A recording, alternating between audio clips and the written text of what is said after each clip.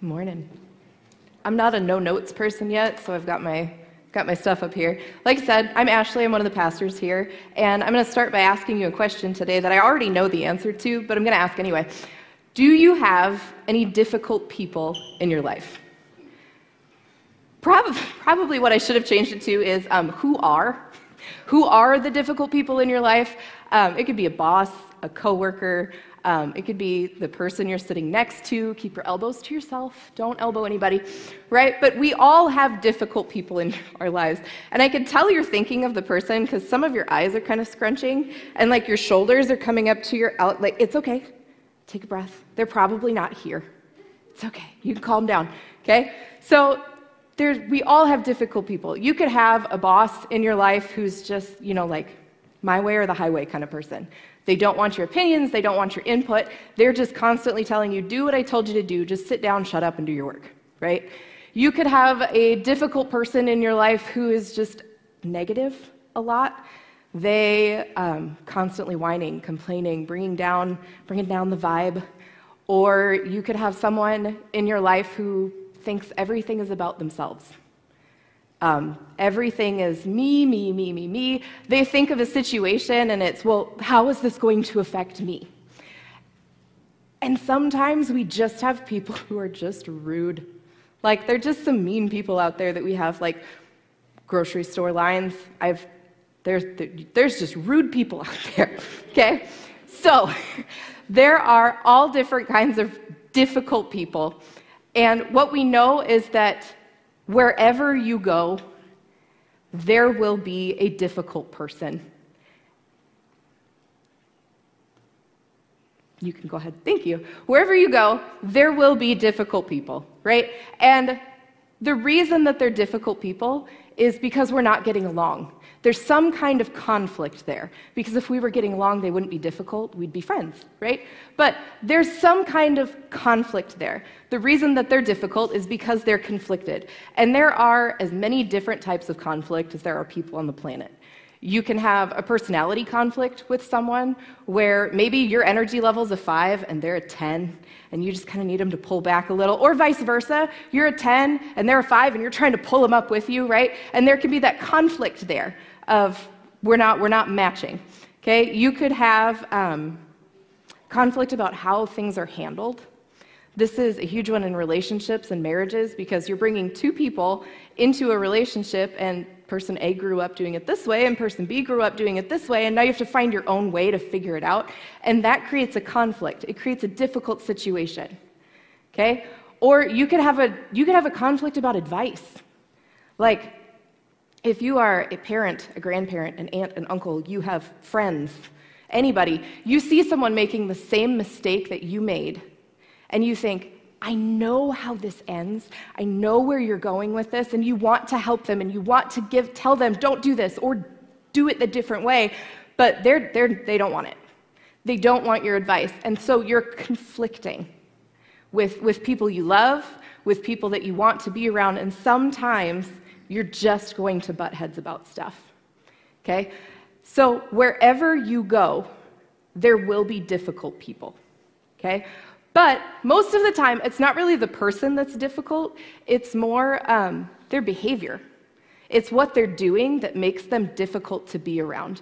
And there's one thing that we know about behavior, and it's that all behavior is communication. How a person is acting is just them trying to tell you something. But a lot of times with difficult people, they're just not doing it very well. They're communicating poorly. Their behavior and their communication is creating a conflict, okay? So one of the things we're going to talk about is tone of voice. And I'm going to tell a story about one of my kids. And don't worry, I can talk about my kids without crying. I've figured that out. So my son, William, he's in the front row. He's 12. I've got 3 boys. They're 8, 10, and 12. And they love playing video games like most young guys do. And if at the exact moment William is playing a video game, he dies in the game, right? His character dies. If at that exact moment I ask him, hey, can you put away your laundry? His frustrated tone of voice when he is talking to me really has nothing to do with the fact that I asked him to put away his laundry. It's more about his emotional state in that moment than it is about what I've asked him to do, right? So his voice is communicating to me that I'm frustrated. Now, my interpretation of that tone of voice is what can create the conflict. He's not purposefully trying to be rude to me. He's a really good kid. My interpretation of what someone is doing has the potential to create the conflict, okay? So there's two more things. Someone's body language is a nonverbal form of communication, and you guys know this one. You know, if you're talking to somebody and they're doing this, they don't want to be there, okay? Someone's choice of words. Obviously, words are communication, but if you're dealing with a difficult person, a lot of times they're not choosing the best words with how to talk to you about it. They're feeling angry, and instead of, using emotional words to explain, I'm feeling angry or frustrated, or using I statements like, I feel upset when this happens, most of the time it's their words that are going to cause the conflict, okay? So, how people communicate to us and their behaviors are what make them difficult people. So, what do we do with them? How do we respond to difficult people? And this is where we're going to turn to Paul. Paul wrote a letter to people living in Colossae, and I had to ask how to pronounce that because I've always just called them Colossians. So he wrote a letter to people living in Colossae, and it's because they were having a hard time with each other. They were struggling to get along. There were different ideas about how things should be taken care of. There were some political issues that they were getting all, fired up about and upset about, which, as I'm reading through, sounds a lot like 2022. I think it's very easy to relate to, I'm frustrated with this person, or we have a different opinion, or they voted differently than me. And a lot of times we have conflict with people when they're different from us, which is exactly why Paul was writing to the Colossians. And in the beginning of the letter, he tells them, my goal is that they may be encouraged in heart and united in love. When we deal with difficult people, it's discouraging. It's discouraging to your family. It can be discouraging to your job. It can be discouraging to your soul. Right? And Paul is saying something really important. He's writing that they will be encouraged in heart and united in love because division is discouraging. And this is an important message for any group, but it's 10 times more important for people in the church. Because when we become discouraged over secondary issues, it will make completing our mission more difficult. Secondary issues cause division where we don't need division. If following Jesus is supposed to make our life better and make us better at life, the secondary political issues, different opinions, these should not be things that get in the way of us completing our mission, which is sharing the love of Jesus to everybody. We can disagree with someone and still stay encouraged and united. Okay? Paul tells the Colossians in the next chapter how to do that. He tells them, therefore, as God's chosen people, holy and dearly loved. This is one of those things that when you're reading is super easy to skip over because, yeah, thumbs up, that sounds good. But what's really interesting about this is up until the time of Jesus, God's chosen people had always been the Jews. If you were Jewish, you were God's chosen people from day one till the day Jesus came. But when Jesus came, he told everyone, we have a new covenant. And it's with Jewish people and it is with non-Jewish people who are known as Gentiles. That's what I would guess everyone in here is. We are Gentiles.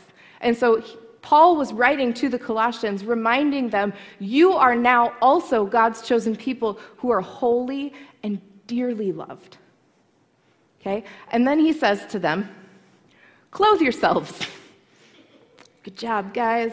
Step one, check, right? Everybody in here is clothed, so thank you. Okay? And we're going somewhere. I'm going somewhere with this, so stay with me. None of you woke up this morning in what you're currently wearing, right? You had to choose to clothe yourself. You had to choose to put clothes on. I see people giggling. Maybe you came in your pajamas. That's fine. It's okay. No judgment, right?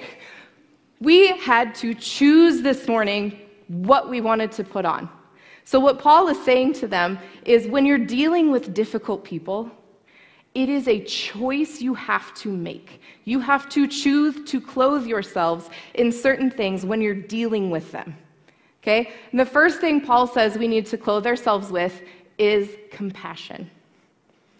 When we're dealing with difficult people, Paul tells us to be compassionate. Compassion it's a genuine concern for the suffering of other people. A genuine concern. So, if all behavior, we've established all behavior is communication, and difficult people are communicating poorly, this tells us they've lost their peace. A lot of times difficult people are being difficult because somewhere in them they've lost their peace. And that should concern us. That is where we can have compassion for the genuine, for the suffering of someone else. They've lost their peace, and that is where we can have compassion. Because what would change if instead of a difficult person, right, instead of your boss, instead of your coworker, we saw a person who was conflicted and needed help finding peace? It changes how we think about them. It changes how we want to talk to them. Even if their behavior and their communication style is telling you a different story, most of the time, they've lost peace somewhere and they just need help finding it. The next thing Paul tells us to clothe ourselves with is we have compassion and now kindness. Clothe yourselves with compassion and kindness. And you guys know what kindness is, right? We've talked about this before. Kindness is lending someone your strength instead of reminding someone of their weakness. It's having that ability to see that someone needs something that you have and lending it to them. When I was teaching, I was a teacher in North Dakota, and I taught in a really small K through 12 rural school. I taught special education. I had all ages, all kids, and I had one high school kid that I worked with, and he was struggling and failing most of his classes because he wasn't doing his homework. So report cards come out, as they do, and Mom saw the report card, and Mom's not happy with the amount of failing grades that he had. So she called me. And she let me have it for about a solid 5 minutes, that her kid was failing, and she was upset about it, and she's angry. And this was a moment where I had to choose to be kind. Because I had goals that I was working on with this kid, but they weren't homework goals, right? We worked on other stuff. That was my job with him. So as she's yelling at me, in her anger, all I was hearing was her fear. She was just scared for her kid. She had lost her peace. She didn't know how to help her kid. And what she needed was somebody else's strength to help her through it. So I went to all of his teachers, gathered all the missing assignments, went to his locker, grabbed his books, pencils, everything he needed to do his homework and catch up. And when my workday was done, drove to her office and handed everything to her. Not because I wanted to, not because when people yell at me, I'm really happy about it. It's because she had lost her peace. She needed my compassion, and then she needed my strength to help her get the stuff that she needed to her son so that her son could succeed. That is what kindness is. It's reminding people that we can be their strength without having to poke at their weaknesses. The third thing Paul tells us to clothe ourselves with is probably my favorite. It's humility. Being humble is not an easy thing. What humility is the ability to look at a situation and say the 4 most difficult words you could ever say. I could be wrong. I could be wrong. How many fights have you had with a spouse, with a parent, with a friend that could have completely stopped dead in their tracks if you said, I could be wrong? You're not saying you are wrong. You're not admitting, because maybe you are 100% in the right, and you know you're right, and the other person just needs to get on board, right? But if you stop and say, I could be wrong. What you're telling the other person is, I'm willing to listen, and I'm willing to have a hard conversation. And also saying, I'm willing to change if necessary, because sometimes you could be wrong. Okay? It's the biggest diffusing statement that someone had ever told to me. I could be wrong. You disagree with someone politically? It's fine. Tell them I could be wrong, and then be honest and open about listening to their opinion. Right? Another thing we say around here is, I don't know everything about anything. There is no one area in life where you know absolutely everything.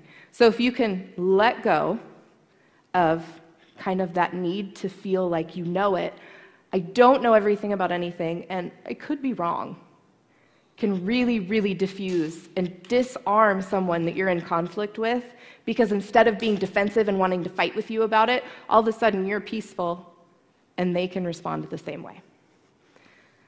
The next thing Paul tells us to clothe ourselves with, we've got compassion, kindness, humility, and gentleness. Gentleness is not new. This is one you guys know. I mean, this goes back to communication styles and how we talk to people. Speak gently. How many times has someone yelled at you and you thought, that is exactly what I needed. I needed someone to scream at me. I feel so much better. I'm invigorated. My attitude has done a complete 180, and I am ready to go. Personally, never. And maybe people yelling at you really gets you going. Most of the time, though, it will not. If we speak gently, we can connect better with the person that we're having a conflict with. And the last thing Paul tells us to clothe ourselves with is patience. You guys, we all know what patience is. We've talked about it so many times here. Patience is the ability to tolerate delay, trouble, or suffering without getting upset. Okay? That's the part that gets me. I can tolerate delay and troubles and suffering, but it's the without getting upset part that always kind of just... So I was trying to think of an example, and as I'm driving, the example just came right to me. So when you're driving, picture yourself on a one-lane road, like Highway 47. It goes one way down to Winfield, one way down to Hawk Point, right through Troy. Okay, you're driving. Most of the time, if you're running early, super, you're running smooth. But if you're like me and you're running even just a little bit late, you are stuck behind someone who, no matter what, is going to drive 10 miles under the speed limit.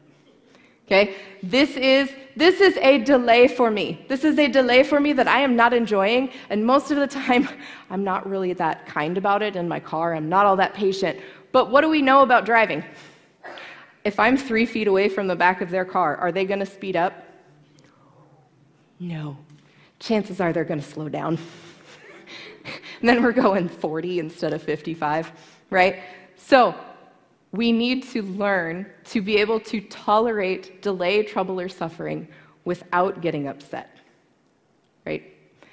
Paul brings this entire message together, all of these things, and he simplifies it for the Colossians by telling them what to do next. He tells them we need to bear with each other. Bear with each other. This means when you get to the point where you feel like you've tolerated enough, you don't deserve to be treated like this anymore, and you are ready to just cut this person out of your life forever, Paul says, stop. Stop and be even more patient. Stop and be even more humble, even more kind, more gentle, more compassionate. Why? Why would we do that? People are difficult, right? Now we've talked about what we need to do to deal with a difficult person, but why would we do this? That's the next part of what Paul tells us. Bear with each other and forgive one another if any of you has a grievance against someone. We forgive because we're called to forgive. Because following Jesus makes us better at life, and that is what forgiveness is. You have a coworker who doesn't know what they're doing and makes your job more difficult. Be patient. Teach them. Bear with them. Forgive them for making your life more difficult. When, personal experience for my husband to me, when your spouse spends more money than they should have on something that they think is kind of stupid, bear with them Have the hard conversations with gentleness and kindness. Forgive them. When you had dinner plans with someone and they canceled on you and now you're eating alone, forgive them. Right? And they've put up here the really big why. Bear with them and forgive them. But why? Forgive as the Lord forgave you. How many times has Jesus forgiven us? Every single time. Every single time. Jesus doesn't keep like a little tally mark and goes, oh, Ashley messed up again. Oh, that's 5 times. I'm done forgiving that one. He doesn't keep a tally mark, and his forgiveness is unlimited. And we are called to bear with each other and forgive one another as the Lord forgave us. What this does is it takes every excuse you and I can think of and just flips it off the table. We are called to forgive. Paul has a couple more steps for us. Over all of these virtues, he tells them, put on love. Over everything else that Paul has told us, over compassion, kindness, gentleness, patience, over bearing with people, over forgiving people, over all of that, Paul tells us to put on love, which again means this is a choice we have to make. Choice we have to choose to clothe ourselves with. We have to choose to put on love. And for some people, it will come very easily. For some people, we can put on love and forgive them at the drop of a hat. But what Paul is telling us here is there will be people that we don't want to forgive. There will be people that we do not want to love. And with those people, we have to put on love like protective body armor, right? They are going to shoot word bullets at us, and we have to put on that protective body armor of love and choose to see them through the lens of love, and choose to hear them through the filter of love, and choose to speak to them with loving kindness, even when it's not easy. Before I had kids, I worked part-time at a dance studio.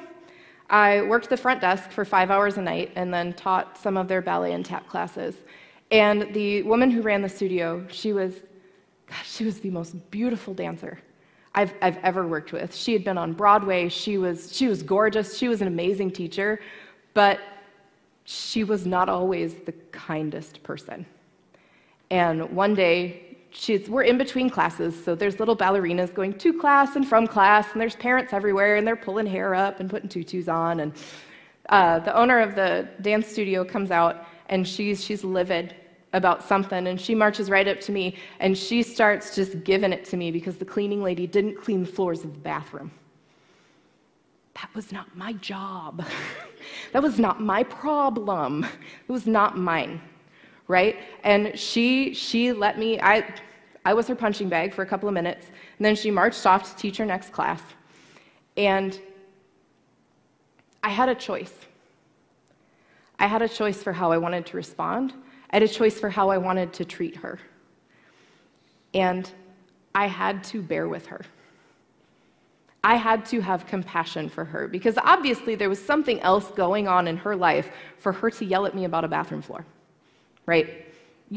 Most people don't just yell at you for a bathroom floor, right? There's something else going on there. And so with compassion and humility, while she was teaching, I got down on my hands and knees and I cleaned the bathroom floor. And I don't want you to think that I'm some kind of saint. I promise you I was not on my hands and knees, smiling, thanking God for the opportunity to clean pee behind the urinal. That was not what I was doing. Okay, I was not a happy camper trying to clean the bathroom. But what I saw in her was hurt and frustration. And I knew that I could help.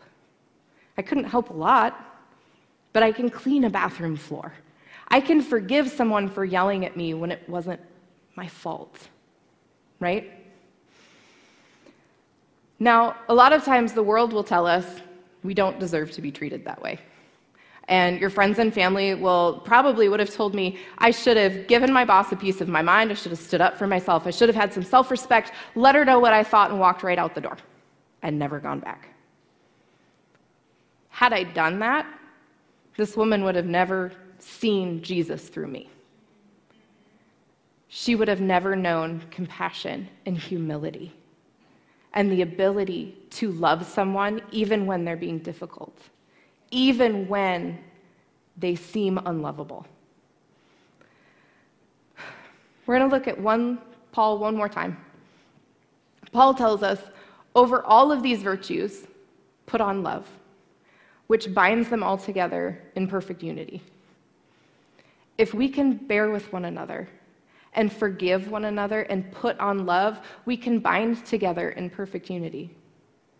Now, perfect unity does not mean that we are all always going to agree on everything all the time. I guarantee you that just in this room, we are not going to agree on any one issue completely 100%. What perfect unity means, even when we don't agree, even when we have a difference of opinion, we can still live together. We can live united instead of divided, because those secondary issues don't matter as much as they feel like they do sometimes. We can live in unity and still disagree. Imagine if every time your boss asks you to do something, you responded with humility and patience and did it even if it wasn't your job to do. Imagine if every time your kid broke a rule, you responded with gentleness and kindness, creating a connection instead of screaming at them about it and sending them to their room alone. Imagine if every time someone hurt you, you were able to forgive them, even when what they did feels unforgivable. Because we know how to forgive, because Christ has forgiven us of all of our things too. Can you imagine how peaceful your life would be? I mean, not just about the difficult person, but the peace you could have in your own life, knowing I can forgive and I can love even when we don't agree, and that we can live in perfect unity side by side. And isn't that worth working towards? Isn't that worth learning how to have compassion and how to forgive people? I'm going to go ahead and invite the band up, and I'm going to have you guys stand with us. I'm going to pray quick.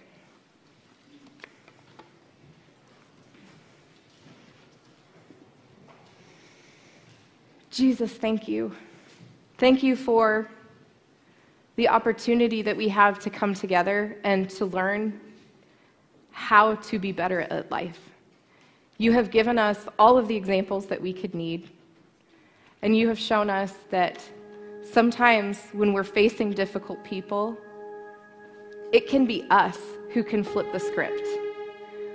We can have compassion, and we can have that gentleness and the patience and the ability to bear with someone, even when they're being difficult. Help us, Lord, this week as we're interacting with people who may be difficult in our lives, that help us to remember to choose to put on love, to choose to see them the way that you see them, because how you see them is different. We see them as a difficult person, but Lord, you see these people as your children. Show us how to treat them as you would treat them. Show us how to forgive them. Lord, show us how to be different than the rest of the world around us so that we can complete our mission by showing them the love of Christ. Guide us this week, Jesus. Show us in those difficult situations exactly where you are and how to respond. Amen.